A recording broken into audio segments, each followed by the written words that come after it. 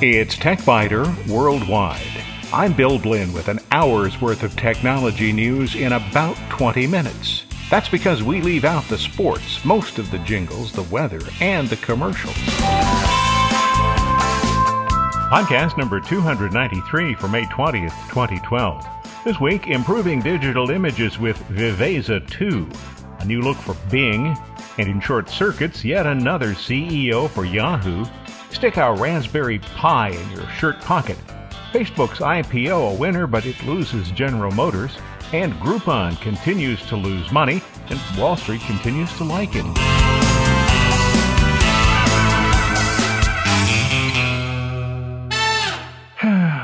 The troubles of digital photography. Sometimes improving a digital photograph is just too easy. You start with a ho-hum snapshot, and a few minutes later, you have an image that's exactly what your eyes saw when you pressed the shutter release.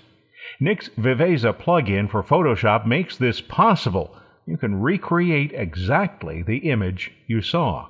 Here's the problem. Our eyes see things that film and digital sensors don't. Now, that's not the entire story, and it's not even quite accurate, but it is an acceptable and fast explanation. More accurately, our eyes are constantly changing aperture and focus, so we think that we see more than we do. Cameras, on the other hand, have one focal point, one aperture, one shutter speed. When you press the shutter release, the camera records what it saw. Exactly. On the TechBiter Worldwide website, you'll see an image of the Brooklyn Bridge. It's an okay snapshot. I took it one January day in 2002. Katie and Phyllis were in front of me. Katie was taking a picture of the bridge. Phyllis was watching, and I was behind them with another camera. In taking my picture, I saw a dark blue sky, but the image I had back had a washed-out, pale blue sky. And I remember a lot more detail in the wooden walkway, and I'm sure I could see some detail in my wife's green coat. A few minutes' worth of work with Nick's Viveza 2 in Photoshop CS6 created a much improved image. It looks a lot more like I remember it. A bright blue sky, puffy white clouds, detail in the bridge's stonework, detail on the wooden deck, and detail in Phyllis's coat. So how did I get from one point to the other in just a few minutes? Well, let's start at the beginning. I opened the image in Adobe Camera Raw. At that point, I could have made some of those adjustments, but I decided Viveza would be a better choice. Viveza allows the placement of what are called control points, and each control point is linked to the color that's right under the control point. Each point has several controls: radius, brightness, contrast, saturation, and structure. Radius specifies the area that's controlled by the control point. Brightness, contrast, and saturation are all pretty self-evident, so structure is the one control you might be wondering about. This is primarily a control that modifies detail in the mid-range. You can think of structure as similar, in effect, to Camera Raw's clarity adjustment. Viveza provides controls that aren't visible in the images you'll see on the TechBiter Worldwide website. Besides the controls for brightness, contrast, saturation, and structure, you can also reveal others that adjust shadows, warmth, red cyan, green magenta, blue yellow, and hue. So I placed 3 control points, one at the top of the picture in the blue sky, one at the left in the blue sky, and one at the right in the blue sky. Adjusted the radius, and then I pulled the before and after preview slider. You'll see this on the TechBiter Worldwide website, and you can judge the left side of the image before, the right side after. You'll see a huge difference just with those 3 control points. The previous version of Viveza allowed only a single control point, but Viveza 2 allows multiple. I'll use 6 in this image. You'll see that on the TechBiter Worldwide website. You're also allowed to group control points together, but I haven't done that in any of the images. After darkening and intensifying the detail in the wooden deck, I noticed the yellow stripe was far too prominent. The yellow stripe separates the people headed to Manhattan from the people headed to Brooklyn, just like on a highway. Well, I placed a control point on the yellow line, and then I was able to reduce both the brightness and the saturation of the yellow. The result was a yellow line that's a lot more like the yellow line I saw on the bridge in 2002, visible, but not overwhelming. Viveza's modifications are all non-destructive. When you achieve the appearance you're seeking and click OK, Viveza creates a new layer and places its modifications there. That means you can return to the original image, the one with the washed out, faded blue sky, whenever you want. Viveza works with Photoshop, Lightroom, and on the Mac, Aperture. When you install Viveza, the appropriate version or versions will be installed. Although it's true that Viveza adds no functions that can't be achieved with Photoshop's built-in features, it simplifies the process greatly.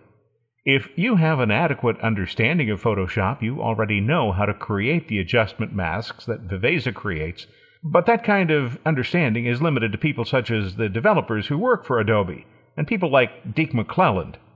If you're willing to spend several months, or maybe years, studying how Photoshop works, and then to take the time required with each photograph to create and modify the adjustment masks, well, then plugins such as Viveza might not excite you. But if you want to achieve outstanding results quickly, Viveza is a great choice, even if you do understand all of the complexities of Photoshop. Now here's one important point. Instead of just opening the images in Photoshop, you might want to consider opening them as smart objects in Photoshop.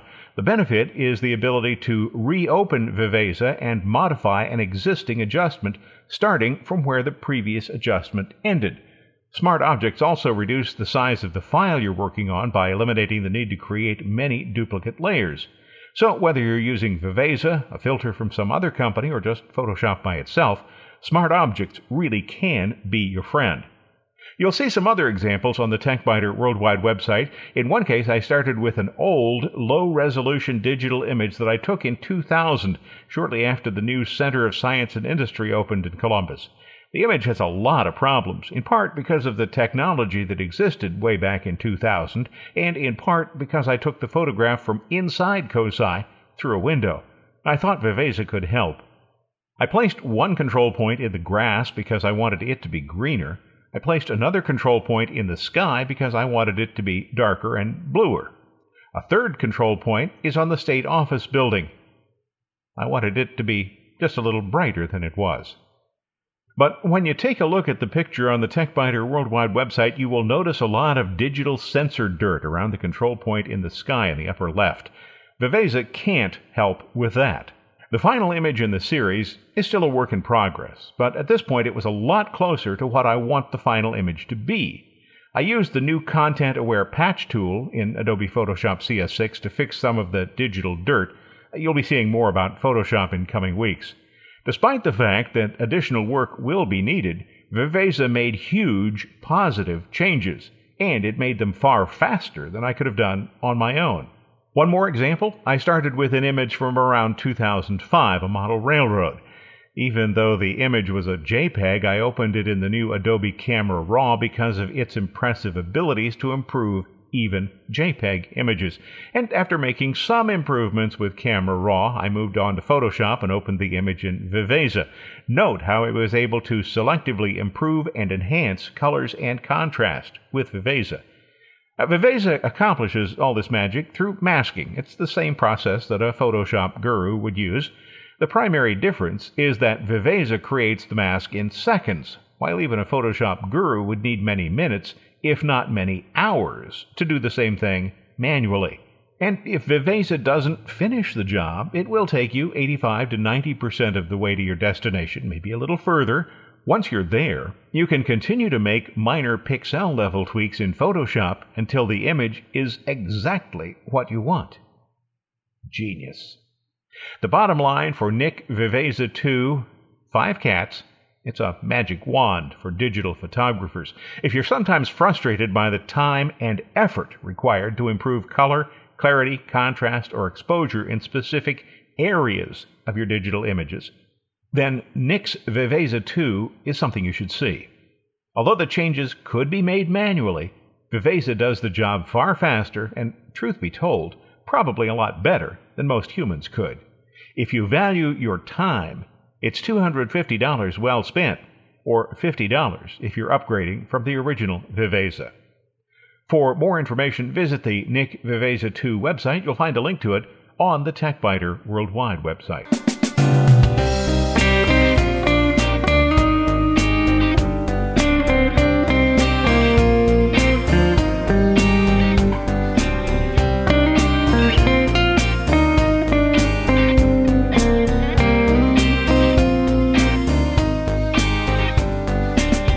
Several weeks ago, I switched my primary search engine from Google to Bing, in part because of what appears to be Google's continuing lack of serious effort to eliminate fraud and deceptive advertising.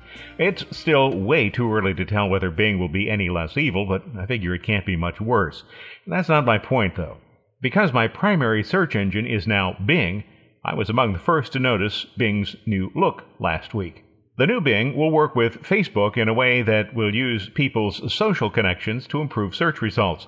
Bing, which is owned by Microsoft, positions this as a fundamentally new and different approach to search.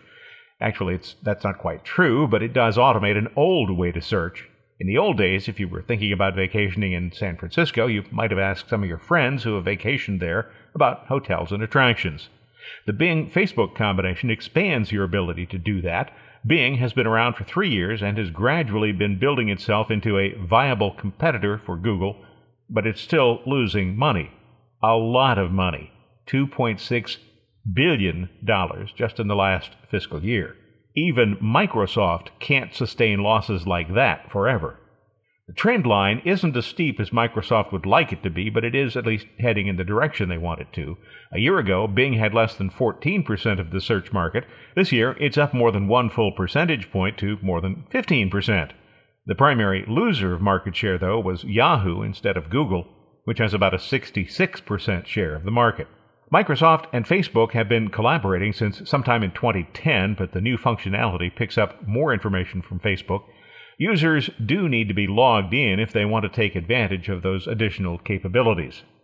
Microsoft apparently felt it was necessary to explain what you can do with Bing and actually created an example page for that.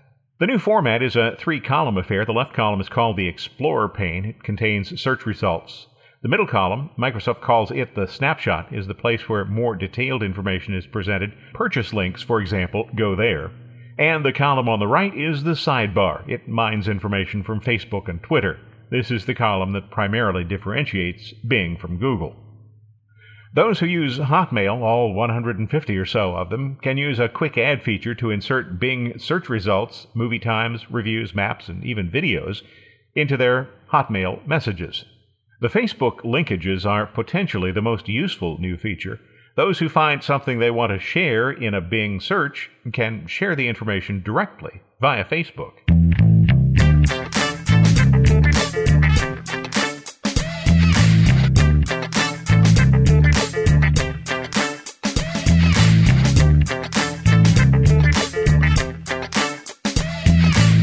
In short circuits, Yahoo reminds me of Italy following World War II. In 5 years, the company has burned through 4 CEOs. The latest, Scott Thompson, held the post for just 4 months and was brought down by claims that he padded his resume with a non-existent college degree in computer science. At one point, Thompson reportedly said that an employment agency did the padding, but I consider that even worse. The head of a company such as Yahoo should have an overall understanding of how computers, networks, and applications work, but his primary responsibility will be the company's operations, not the programming. The absence of a degree wouldn't have been a big deal, but what does it say about Thompson's management capabilities if he didn't even look at what the agency was sending out on his behalf? Yahoo's new interim CEO is Ross Levinson, who ran the News Corporation's Internet services. Another former CEO, Carol Bartz, hired Levinson, and he'd been in charge of Yahoo's media and advertising services. Yahoo chairman Roy Bostock and 4 other directors have resigned, effective immediately. They had planned to resign at the company's annual meeting. They just did it a little early. The new board will apparently concentrate on trying to sell Yahoo's share in China's Alibaba Group. Yahoo owns about 40% of that. The new chairman, Alfred Amoroso, joined Yahoo's board just a few months ago. Trial by fire. After spending a week trying to save his job, Thompson abruptly announced that he was resigning and that he's been diagnosed with thyroid cancer. Meanwhile, the Chicago headhunting firm that Thompson accused of padding his resume fired back. Hedrick & Struggles CEO Kevin Kelly sent a memo to the company's employees denying the allegation and saying that the falsity can be verified.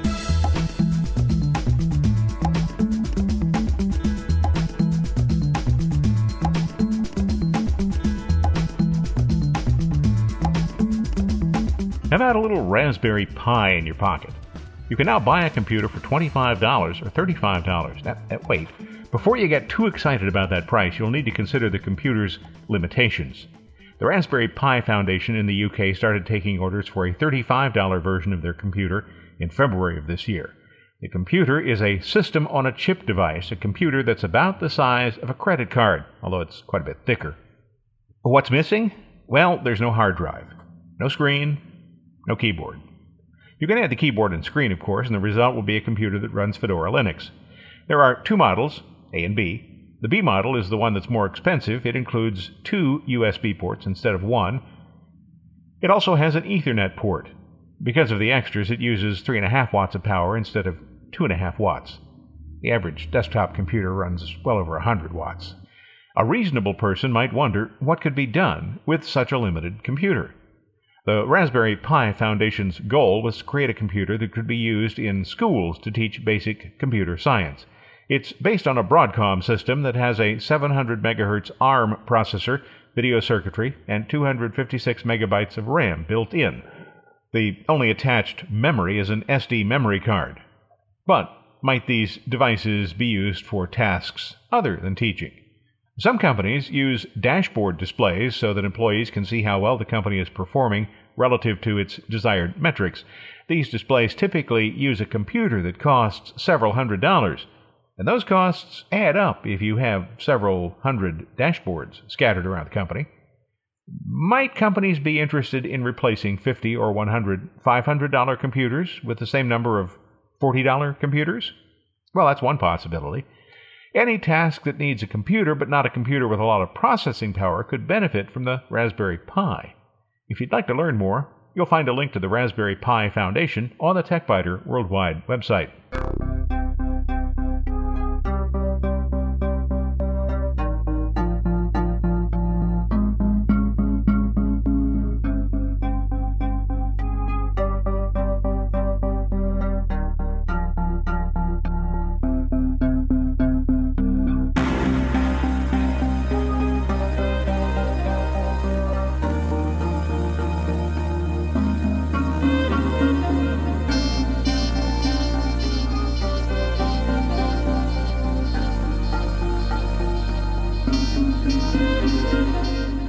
At last, we can stop talking about the Facebook IPO. Just ahead of going public, Facebook said it would increase the number of shares available by 25% to 421 million shares.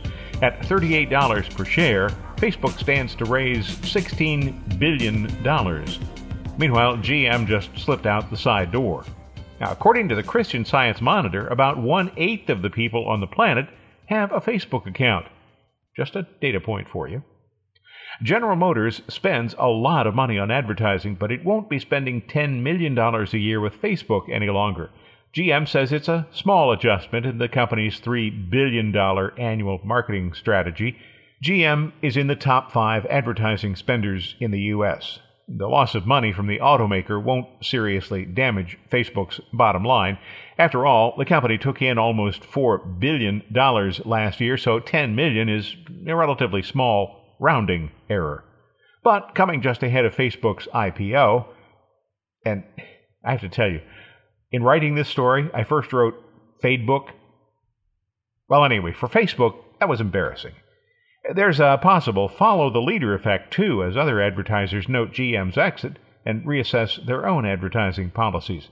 But GM won't entirely disappear from Facebook. It will continue its brand-centric pages. As for the IPO, existing shareholders hold 241 million shares, and Facebook itself offered 180 million. On Friday morning at 11:30, Mark Zuckerberg rang the starting bell at the NASDAQ, but he did it from his office in Menlo Park. And with all the money at stake, don't you think he could have afforded a plane ticket to New York City? Although the stock was considered by many to be overpriced at $38 a share, and some analysts said that only dumb money would buy at that price, 82 million shares were traded in the first 30 seconds, and the value quickly jumped to slightly more than $42. After sliding back under $38, the stock price recovered to around $40 by midday. At that point, Facebook was valued at more than McDonald's, or Citigroup, or Amazon. And at the end of the day, Zuckerberg was worth about $19 billion, at least on paper. Yeah, I think he could have afforded that plane ride to New York City.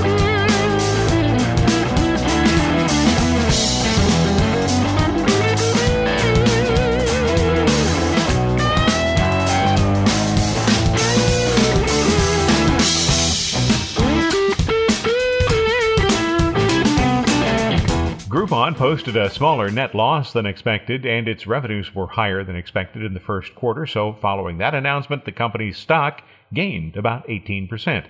Groupon announced this week that its net loss was just under $12 million for the first quarter. That is down a lot from last year's first quarter loss of almost $147 million. Groupon was privately held a year ago. The Chicago company went public in November of last year. Revenue nearly doubled to just under $560 million, which beat Groupon's own estimates and those of most analysts. The company's share prices had been declining since the IPO, but with reduced loss, increased revenues, and a larger active customer base, the future could be a lot more stable than the recent past.